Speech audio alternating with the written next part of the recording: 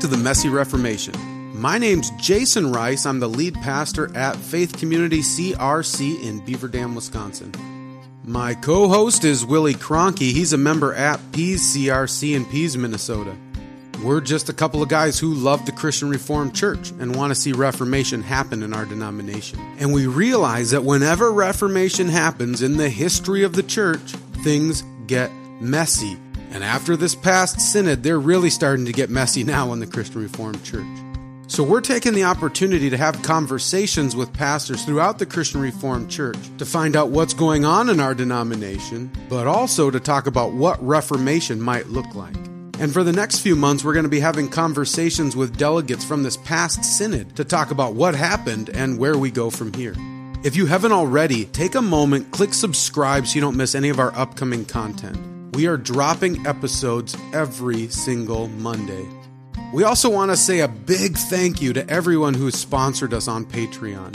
We are slowly making our way to our modest goal of 20 subscribers at $5 a month. So if you appreciate what we're doing and want to help us continue to put out content, head on over to patreon.com/The Messy Reformation. We've also created a Facebook page where we're putting out some additional content, so we'd love for you to find us at facebook.com/The Messy Reformation. There you can like our page and get more updates. With all that said, we're going to get to this week's episode, which is part 2 of Willie and I's conversation about this past synod.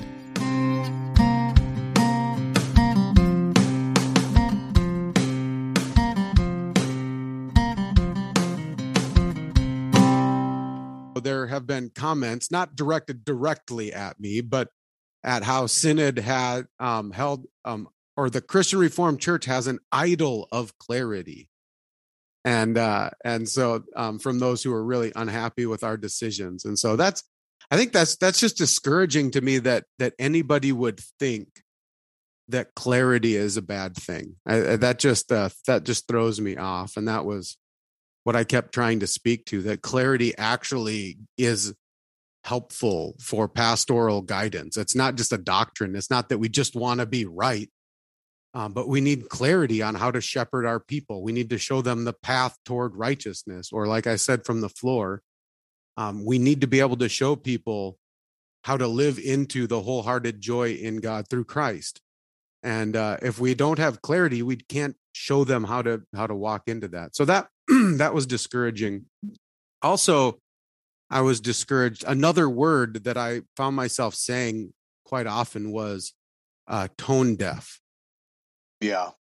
That there was a tone deafness coming out of delegates, but not just delegates, even just denominational representatives who I think are probably even orthodox on these positions, but they were just tone deaf to some of the things that they were saying.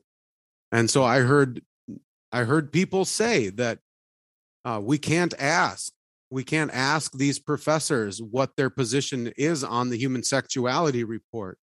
We just have to ask them whether they would abide by whatever decision that the Christian Reformed Church makes. Right. And for me, I thought, that is a tone deaf reasoning. That's tone deaf. There's no conservative in the CRC that thinks, yeah, that's a great way to ask the question. That there's no conservative that's going to be happy with a professor or anybody saying, yeah, I'll go either way. If the church votes to be completely affirming, I'll do that. And if the church votes to not be affirming, I'll do that. I'm fine either way, because that just shows a lack of conviction. And so integrity.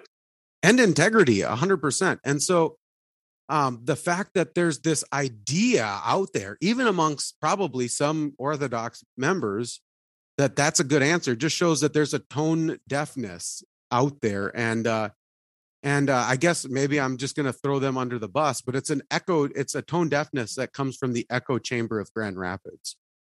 And so I think there's just something going on there where they have no idea what's going on in the rest of the denomination, especially us out in the hinterlands of Wisconsin and Minnesota and lo and behold, Montana, right? Like they just don't know what's going on. And so I don't know what we need to do about that. But anyways, that was really discouraging, because I think they have no idea what the rest of us are thinking and acting on these things. Mm-hmm. Yeah, I agree with that. And I think that was something that was revealed to people in those corners. The fact that, oh, wow, I am kind of out of date and out of touch with the broader body here.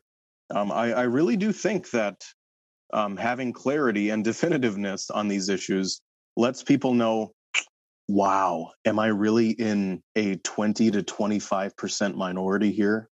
Maybe I better start reconsidering these things. Maybe I better start honestly, self-examining myself and discerning how the Spirit is working in and convicting me on these matters. So I hope that was an attitude that came out of some people in that camp coming out of Synod, because yeah, I think you're right. This kind of, well, can I could go one way or the other, or even, I might not agree with the statements that we made, but I'll still serve anyway. It's like we've said, there's no honor in that, and there's no integrity in that, and there's no conviction in that. I think of Martin Luther when he was at the Diet of Worms, and he says, unless I'm convicted by Scripture and not by councils and popes who've so often contradicted themselves, my conscience is captive to the word of God. To go against conscience is neither right nor safe. Here I stand, I can do no other. God help me. And it's that conviction that I saw very absent in the minds of quite a few people at Synod. So I completely agree with you. Yeah. And I want to say one more thing that was discouraging to me, and I want to be careful. But I really feel like I want to say it because it was really discouraging. Part of being at Synod was the moratorium on social media from delegates, right? They said, they encouraged us stay off it completely, but don't be influenced by it and don't post anything on social media. That's one of the reasons why we didn't do any podcasts during the event. So after Synod was over and we were cruising back, and got home, eventually I got on and kind of scrolled through my social media feed a little bit. I didn't want to go too much because anyways, but I expected there to be anger and frustration, and it's actually been really vicious what's going on social media for those who were very angry about the decisions that we made, and who were hoping that we would become more affirming as a denomination. I expected that. That actually wasn't that discouraging to me. I expected that. What was discouraging for me was going on and seeing some conservatives who seemed really angry that we didn't go far enough and that we didn't do enough, or we didn't take strong enough action, and that we didn't, rid the denomination of every false teacher all in one synod. And that was really discouraging. Like I said, we spent the whole week fighting. I thought we came out with good victories, good decisions, taking good action, and then to come out and then to hear some people say, like, yeah, you didn't really do enough, you should have done more, and kind of be dismissive about it. That was discouraging to me. I wouldn't say that was everybody. I think it's probably a smaller minority amongst conservatives, but yeah, that was hard to hear coming out of it, because I felt like we had good unity and we're following the leading of the Spirit while we were there. Yeah, if I can just speak to that, I would say probably the last 2 days of Synod, most of the conversations that I was in, amongst conservative Orthodox guys, was that exact notion. People felt, oh, we're not going that far. And I kept saying a couple of things. First, for people who are watching and saying those things, it's one thing to watch this over a live stream in the comfort of your home, putting yourself, existentially and vicariously in the room and saying, oh, this is what I would have done, or I think you should have gone further here. It's another thing to actually be in that room. It's another thing to actually see what is going on the floor of Synod. It's another thing to actually being able to look these people whether they're orthodox or progressive, revisionist, affirming, whatever you want to call them. It's another thing to look them in the eyes and see exactly what is going on. So I would say people who made comments such, to the effect of, you're not doing enough, I would say, well, you can afford to make statements like that because you're not there. Now, people who weren't there but maybe had served at other synods before, I think we're able to suppress some of those voices and say there is a level of reading of that room that we cannot do. So I think that was true. I think it's also true that we need to take comfort in the fact, and we were very decisive and clear about 4 things: penal substitutionary atonement, the majority report of the HSR being passed, confessional status being passed, and disciplinary measures being passed. That is so much that we got done, that we accomplished. Our generation has never seen its like. So I think we need to be resting, not just in how the delegates and others had been, laboring in these things, but it's about how God has worked in the minds and hearts of those who were in that body. So that would be my word of caution and exhortation to anybody watching who would maybe disagree with us. Yeah, amen. 100%. Yeah, and that was something I kind of alluded to in last week's podcast, is just this idea that I realized, and this is kind of the next question. One of the things, what did you learn about yourself and the CRC? And one of the things I learned about myself is that I really do think like a church revitalizer.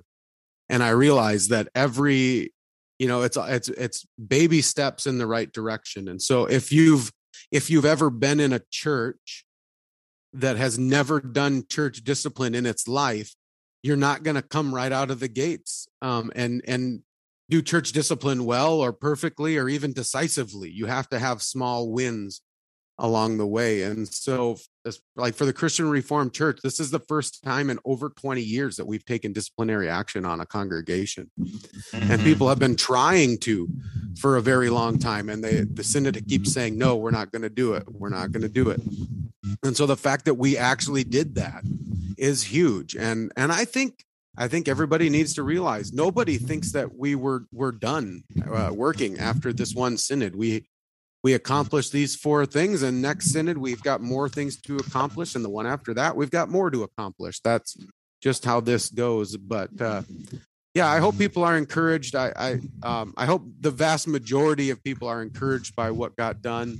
And like I've kept reminding people, 75% of the delegates at Synod were in favor of all 4 of these things. And I would say if we spread that out to the pew, probably even more. I bet 80% to 85% of people in the pew were in favor of what just happened. And so that's huge. That's something for us to remember.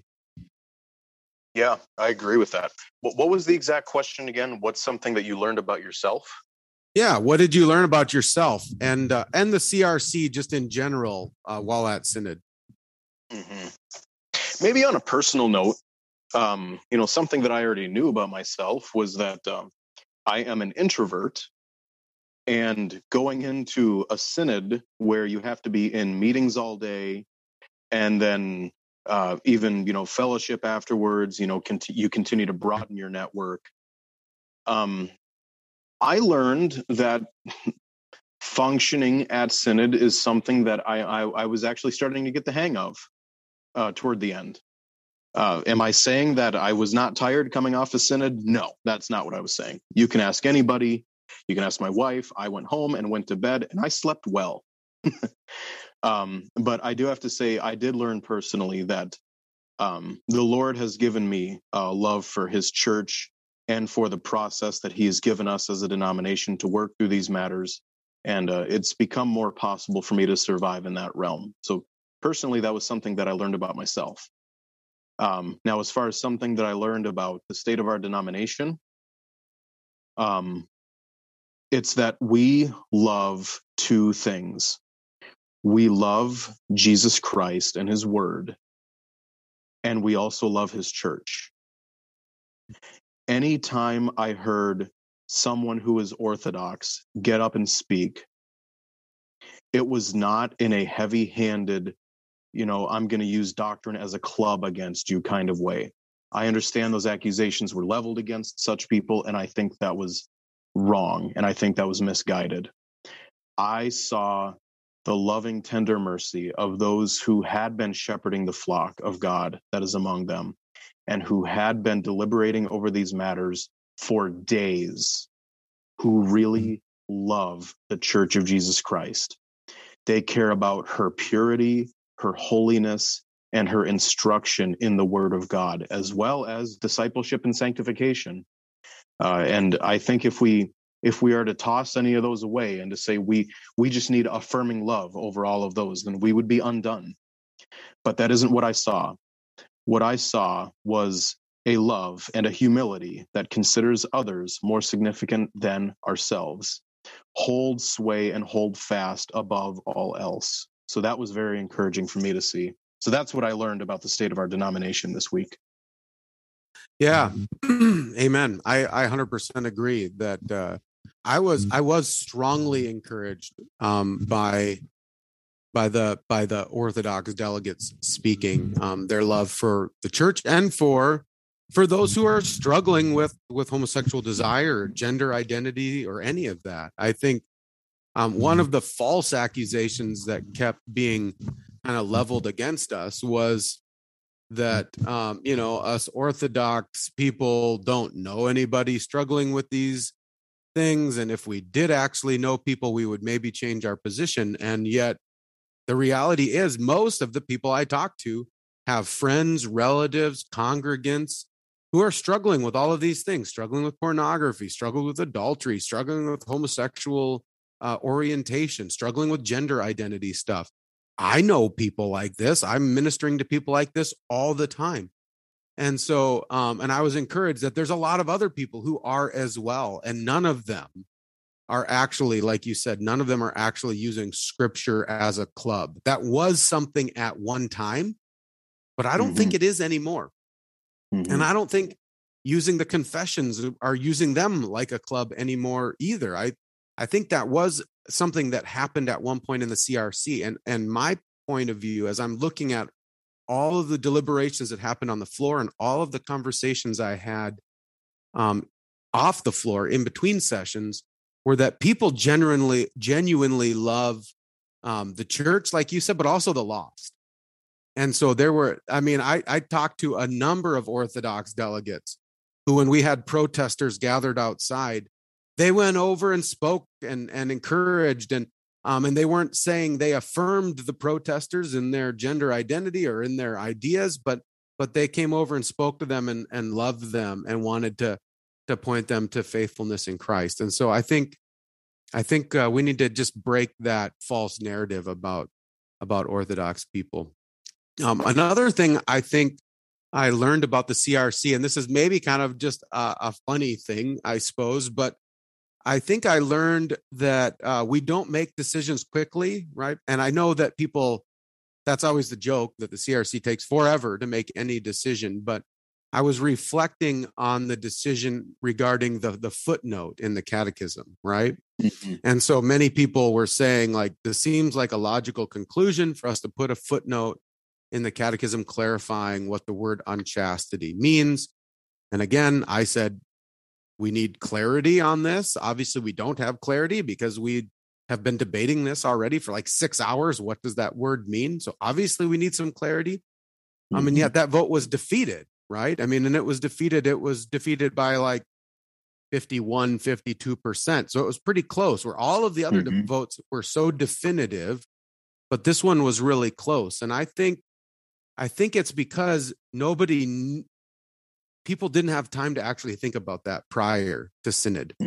Like, all of these other votes were so definitive because people had time to think about it, and they had processed it. They had made arguments for it. They kind of knew where they were at coming into Synod. And so we voted definitively. But this idea of a footnote in the catechism was a new thing that they hadn't had time to think about. And people thought, well, maybe we would like that. I'm not sure. And so it got voted down. And so I think that's helpful for everyone. And even some as we look to the future, it's really important for us to give people time to think about these issues ahead of time, because it takes us a while as a denomination to really firmly stand anywhere. Yeah, I completely agree. I think it was Joel Maidenblick from Calvin Seminary. He said he had, was it 10 or 11 interviews before he actually got his position? Yeah, 11. Yeah, 11. And he said it's because the CRC has procedures and they like to do things well. And then we like to do them again, and then again, and then again. So I understand exactly what he's getting at there. And I do agree with you that, some people, there were things obviously that they could see coming on the forecast. And then other things, such as the footnote where it's like, wow, I have not really put my mind to that. I'm not sure that I'm ready to make a decision about that yet. And then, as you stated, it was 51, 52%. It was incredibly close. I think you are doing exactly what you were supposed to do as a delegate, and you were reading the room right in your analysis there. So I completely agree. So I'd be curious, Willie, I took this weekend off, so I haven't been back to my congregation since Synod. So I don't know how my congregation is responding to these decisions made at Synod, but I think you've been back to your church. What's the read in your congregation? How are they responding to what just happened at Synod? Yeah, you're exactly correct. I did get to take a day and a half break, kind of mini vacation, just to kind of hit reset and just regroup. But I was able to be in my church yesterday for the Lord's Day, and I got many questions. And the first one from everybody was, well, how was Synod? And I found that a very complex question to answer that I ended up having to parse out in two sections. So I would always ask them the question, well, what do I think of the results, or what did I think of the process? And of course, they say, well, both. We want your answer to both. And I gave them the answers that I thought of the results very quickly. I said, I'm very happy with the results of Synod. Like I said, I think biblically, scripturally, mentally, these decisions were right in front of us and have been in front of us. God has spoken. However, on a mental level, emotional level, and a spiritual level, it was a very hard week. And I said, these will have ramifications. And I was telling people leading up to this, it's not just leading up to Synod you should be praying for. It's not just the week of Synod itself you should be praying for, but you should be praying for June 17th and 18th and 19th and the weeks to come, the months to come, and I would wager to guess the years to come. And we need to be praying especially for those who do occupy offices, especially those who occupy the presbytery, who are elders and who are ministers, who are shepherding the flock of God that is among us. Because I'd imagine that they are beginning to feel, as our confessions in order would say, the burdens of their office. And I think that's good for those of us who maybe aren't ministers, but who are congregants, to just look at their pastor and just say, thank you for all that you do. And is there any way that I can, walk alongside of you or maybe help you in this process? Or how can I be ministering to you during this time? So I got a sense in our church that people were very happy with the results. I did hear a couple people say, I do think it would be bad if we split because of this. And I understand that. These are people who have been in the CRC for 50 plus years. So they've seen plenty of splits in their lifetime. That being said, I did say, well, I did have a good friend say that I think on an issue like this, where both of us believe maybe the gospel is at stake, a split is probably inevitable. There does come a point where if you really believe that I'm doing damage to these people in the way that I minister to them or speak to them, then why would you want to be in fellowship with me? at that same token, if I believe that their giving approval to these things leaves them under the condemnation in Romans chapter 1, then how can I be in good fellowship with these people?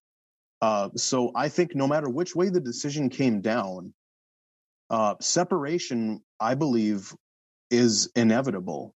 So however much I understand the notion that people don't want to just continue to break fellowship with people that maybe they have been in fellowship with for a long time, I have to stay firmly grounded in the faith once and for all delivered to the saints. And I have to stand very clear with how God has spoken, understanding that there do remain questions and there do remain pastoral and congregational implications and duties that are incumbent upon us to be good stewards of going forward. So that was kind of the temperature of things in my church.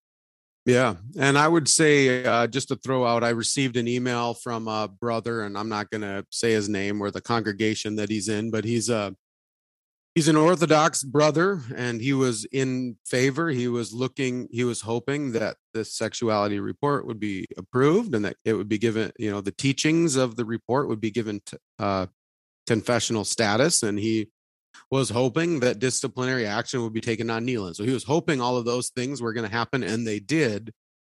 But the response in his church, and he's fairly new in his church, he's had it's caused a huge mess in his church. And he's had numerous conversations with people calling him and saying, does that mean I can't be a member in this church anymore if I disagree with these teachings? Does that mean, do I have to leave my church? Do I have to? And so there is a lot of confusion. And as we're known for saying, things are getting messy, and they will continue to get messy, and they will get even messier in the future. And so he had just emailed me, just kind of wanting to vent a little bit and just to decompress, because he's saying, man, I got what I wanted, but now things are such a mess in my church, and I don't know what to do or where to move from here. And so I think it's important for people to realize that, there are some churches that are rejoicing in the decisions that were made, and there are other churches that are reeling right now, trying to figure out how to move forward. And so I think you're right. I've been saying this for so long, but I keep saying it. This synod was step one in a long series of steps in Reformation in our church. And so we drew some definitive lines. We walked out of it with a ton of clarity, which is a good thing. It's not an idol. Goodness gracious. We walked out of it with some clarity, and that clarity causes mess, right? And so there is going to be a mess here for a while. And so we want to be praying for our fellow brothers, our fellow churches. And one of the things I think we need to be praying for is repentance as well. And I know because the rhetoric has been so high, and there's been such frustration that some people have just wanted to kick everybody out who disagrees with these things. And yet I want to give some time for them to repent and say, here's where we stand. This is what we're saying Scripture teaches on these issues. Now, will you repent, and will you come back, and will you hold firmly to the truth, and will you walk in step with Jesus Christ? Will you do that? And I think we can give them a year to do that. And then next year we come back, and maybe we have to take stronger action because churches have refused to do that. But I think we need to give the opportunity for repentance. Isn't that the gospel, that we speak clearly about what sin is and people's need to turn from that sin, and then we give them an opportunity to repent? Yeah. And I've said this to people. We have to want that more than the success of any decision that we made. We want to win souls to Christ. We want the church to stay healthy. And we have to want people to love the Lord their God with all their heart, soul, mind, and strength. And calling them to repentance is incumbent upon all of us.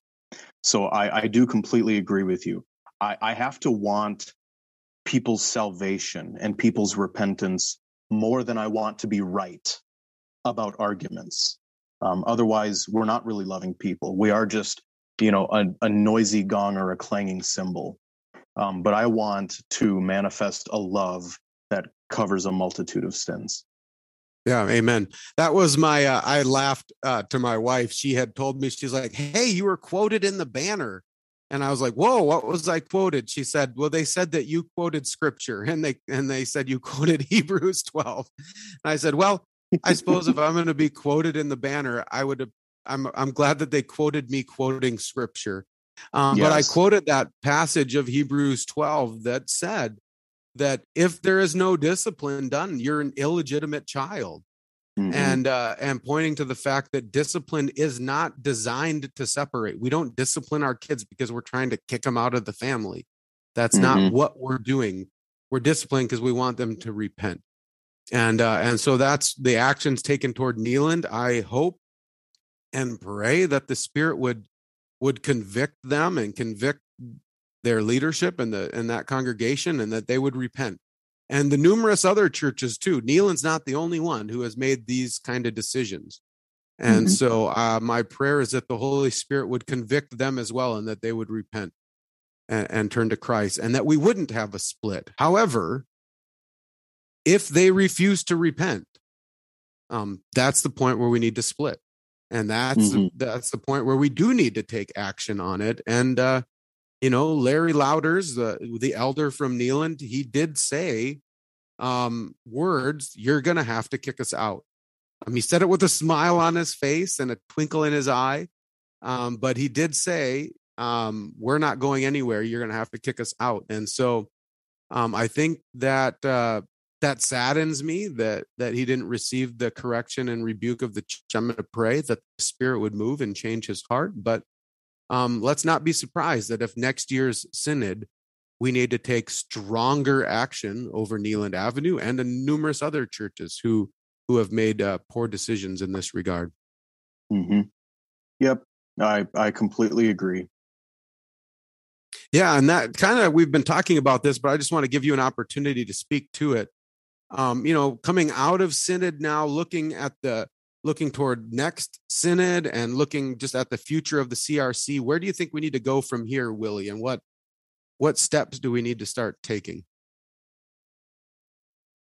Well, obviously, as a reformer, I think we need to be demonstrating the marks of the true church. I think we need to continue laboring in true preaching of the Word of God, a right administration of the sacraments, and also a faithful exercise of church discipline. I think we need to be laboring in these things, or we are undone as an Orthodox church, and then we become apostatized by neglecting those things. So those things, I think, are obviously of very serious importance. I do also hope that going forward, now that we have clarity on these matters, I hope that we can now minister to LGBTQ plus people who we know and who we love, and we can say, we believe these things. And this is what I'm going to point you to. I'm going to keep pointing you to what the Word of God says, how he has revealed himself, and who he says we are, not who we think we are. So that is what I hope to achieve going forward from here, is a better sense. Essentially, it's a better sense of how to do ministry. I remember you saying on the floor of Synod, actually, I have nothing to point these people to if we do not have clarity on these matters. And now that we do, let's exercise that clarity. Let's actually start being the hands and feet. And let's actually start edifying the body and building the church up and building up one another in love, so that the elect may be as the sand of the sea. And that so we can continue to see God's promises and blessings flourish in this world that he's given us. So that's what I think we need going forward. Yeah, amen. I'll just say amen to that, and also just say procedurally, let's keep people's feet to the fire on these things. Our new general secretary, Zach King, is going to be overseeing the In Loco committee, carrying out disciplinary action on Neeland. I think we need to make sure that that happens, and that happens well. And if that doesn't happen, then next year we need to take some people to task as well. And just keep realizing I want to keep saying this is step one in the process of reformation here in the CRC. We've got steps 2, 3, 4, 5, 6, 7, 8, 9, and 10 coming up. It takes a long time. Mm-hmm. And so be patient, stick with us. Don't leave us anytime soon, but be encouraged, I pray. At the beginning of this, Paul Vanderklay had said, I have a feeling that the decisions at Synod are going to cause a bunch from the left to leave. But also there's going to be some conservatives that are going to leave because there wasn't decisive enough action taken. And so I want to speak because I know most of the people listening to this are the conservatives in the denomination. And I just want to speak to you and say, don't leave. Be encouraged by what just happened at the Christian Reformed Church. We are the only denomination right now that has adopted an orthodox position on sexuality, made it binding on all of their office bearers, and is taking disciplinary action on a church for doing that. We're about the only one I know of right now, and we're getting worldwide attention for that because of what we did. So be encouraged by that and realize we're all in this together. We're all in this continuing to fight. So stick with us and come back next year and the next year and the next year and help us continue to see Reformation happen in the CRC. That's all we have for this week. Stay tuned next week to hear reflections from Andy Seitzma. Until then, don't forget this is Christ Church, and he bought it with his blood. And we've been warned that wolves will come in trying to destroy the flock. So keep a close watch on your life and on your doctrine. Preach the word in season and out of season, and keep fighting the good fight in this messy Reformation.